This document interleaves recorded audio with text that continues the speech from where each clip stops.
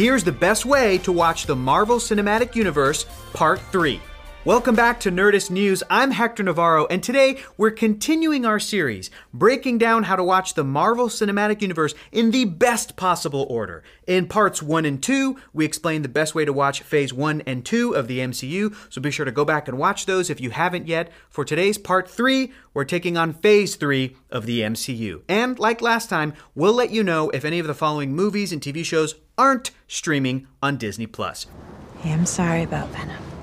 Our first entry isn't a movie, but season 2 of the web series WHIH Newsfront, featuring reporter Christine Everhart, once again played by Leslie Bibb. This viral marketing campaign is back, but this time sets up the upcoming conflict in our next entry, Captain America Civil War. You can find WHIH Newsfront on YouTube, where you can also find our videos, so it's the best place on the internet. In the same way the Avengers and Avengers Age of Ultron changed the landscape of the MCU, the third Cap film, Captain America Civil War, acted like an Avengers 2.5, drastically shifting the dynamic of Earth's mightiest heroes by introducing the Sokovia Accords and placing former friends across enemy lines. Plus, it formally introduced Prince T'Challa, the Black Panther, and young Peter Parker, the friendly neighborhood Spider-Man. This movie's awesome. We rejoined the Agents of S.H.I.E.L.D. for the remainder of their Season 3, episodes 20 through 22, taking place after the events of Civil War. After the summer 2016 events of Captain America Civil War, we follow young Peter Parker in the fall of that same year in his first MCU solo film, Spider-Man Homecoming. It's got everything you could want in a Spider-Man movie. All that, plus Michael Keaton as the Vulture. Don't mess with that dude. You want to get nuts? Because he wants to get nuts. Come on! Let's get nuts. You can currently stream Spider-Man Homecoming on Starz as of this recording. Go finish Outlander, then watch Spider-Man Homecoming. The next major character we follow out of the events of Captain America Civil War is the Black Panther in his first solo film. It's the crown jewel of the MCU, as Robert Downey Jr. once said, and we agree. We're placing it here after Spider-Man Homecoming because even though the majority of the events take place soon after Civil War, the post-credit scene shows us a fully healed Bucky, and that takes place some months after the majority of the events in the Black Panther movie. Next up is a kind of spin-off of Agents of S.H.I.E.L.D., Inhumans. Like Iron Fist, Inhumans is a very ambitious show with maybe not the greatest execution, but it did give us Anson Mount as Blackagar Boltagon, aka King Black Bolt. From the series mentioning the Sokovia Accords, we know the events of the show take place after Captain America Civil War, so we're placing it here, a little further removed from the main MCU films, but still around the same time frame. Mostly taking place in between seasons of the show is our next web series, Agents of S.H.I.E.L.D. Slingshot. It's 6 episodes and can be found on YouTube. And now we've got kind of a cavalcade of television shows to power through, all having to take place before the events of Avengers Infinity War in May of 2018. The Punisher Season 1 takes place in late 2016, going into early 2017. We get Microchip, Billy Russo, and lots of gnarly punishing. It's great. The teen drama Cloak and Dagger is up next with Season 1, and Hulu's got all 10 episodes. It's really good. Don't sleep on it. We're introduced to Gabriel Luna from The Last of Us as Robbie Reyes, the Ghost Rider, in Agents of S.H.I.E.L.D.'s 4th season up next. Jessica Jones Season 2 takes place next sometime in 2017. This one takes on the mystery of what happened to Jessica's parents. We're back with Luke Cage for Season 2 that probably takes place in the fall of 2017. Either way, it occurs before our next entry, Iron Fist Season 2. This season was only 10 episodes and took place in October of 2017. Bring back Colleen Wing and Misty Knight, damn it! The Man Without Fear Daredevil is next for his 3rd season after the events of The Defenders. This final season takes place in October of 2017. We're placing the 2nd season of Cloak and Dagger, also on Hulu, here, taking place in the fall of 2017. We'll see them again later. We interrupt this marathon of television for a return to the films of the MCU with Doctor Strange. Most of the movie's origin story starts in 2016, sure, but a really fun mid-credit sequence with Thor that takes place around November of 2017 brings the entire movie along with it to this place on the timeline. Strange is a master of time, after all. There it is. At this point, we're jumping back into teen TV land with all 3 seasons of Runaways, which take place in late 2017 going into 2018. There's a fun Cloak and Dagger appearance, so we know it takes place after their show. and now begins the rush to wrap up TV stuff before Thanos snaps. The Punisher Season 2 is next and takes place in April and May of 2018, all before Thanos wipes out half of all life in the universe.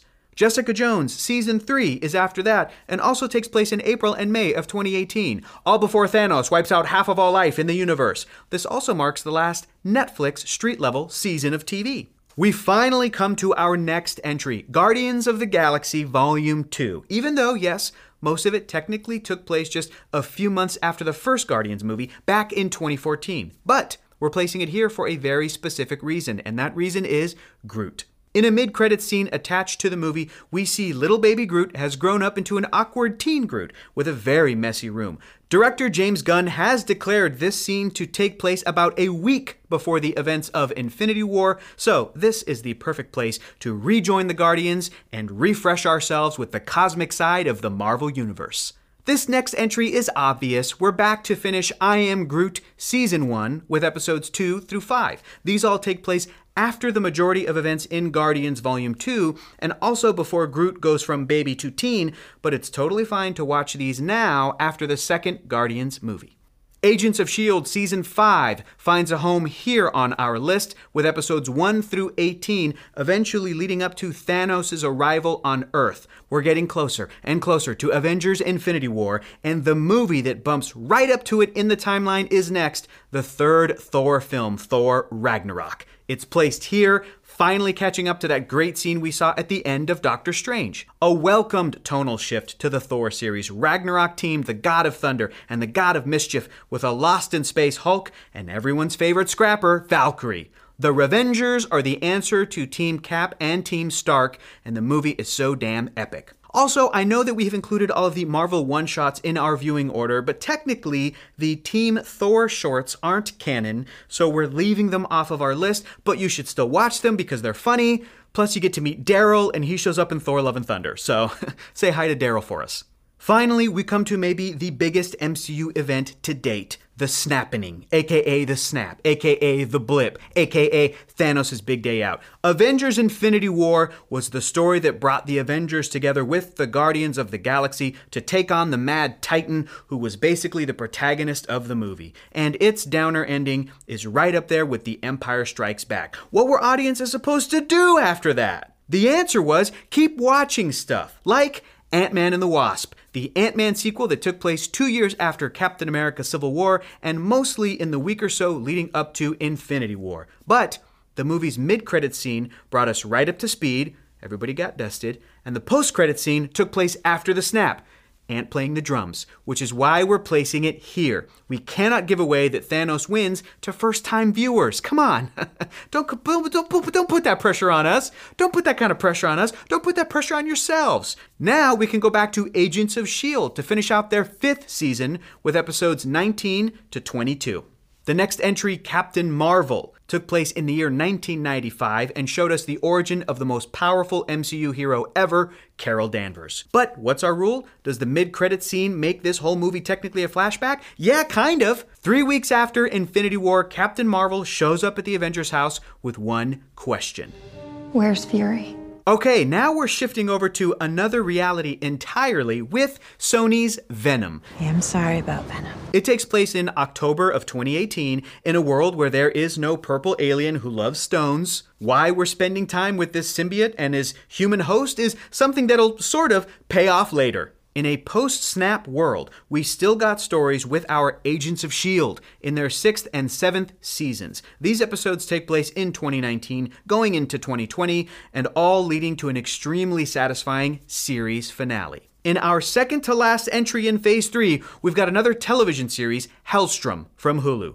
It feels totally disconnected from the Marvel Cinematic Universe with no mention of what Thanos did to the universe, but we think it takes place in 2020 or 2021, so we're placing it here. It's kind of spooky, got some great lead actors, but it's one of those casualties of TV and movies not being under the same roof. Hopefully we get to see something from this show again someday. The Phase 3 finale is one of the biggest MCU movies ever, Avengers Endgame. Mix in 1 part mourning, 1 part time heist, and 1 part bombastic comic book action, and you get Endgame. It clearly defined major moments in the MCU timeline, gave us America's ass, and retired two of our favorite heroes, Tony Stark and Steve Rogers. And there you have it, folks. The ideal viewing order for Phase 3 of the Marvel Cinematic Universe. It's too much!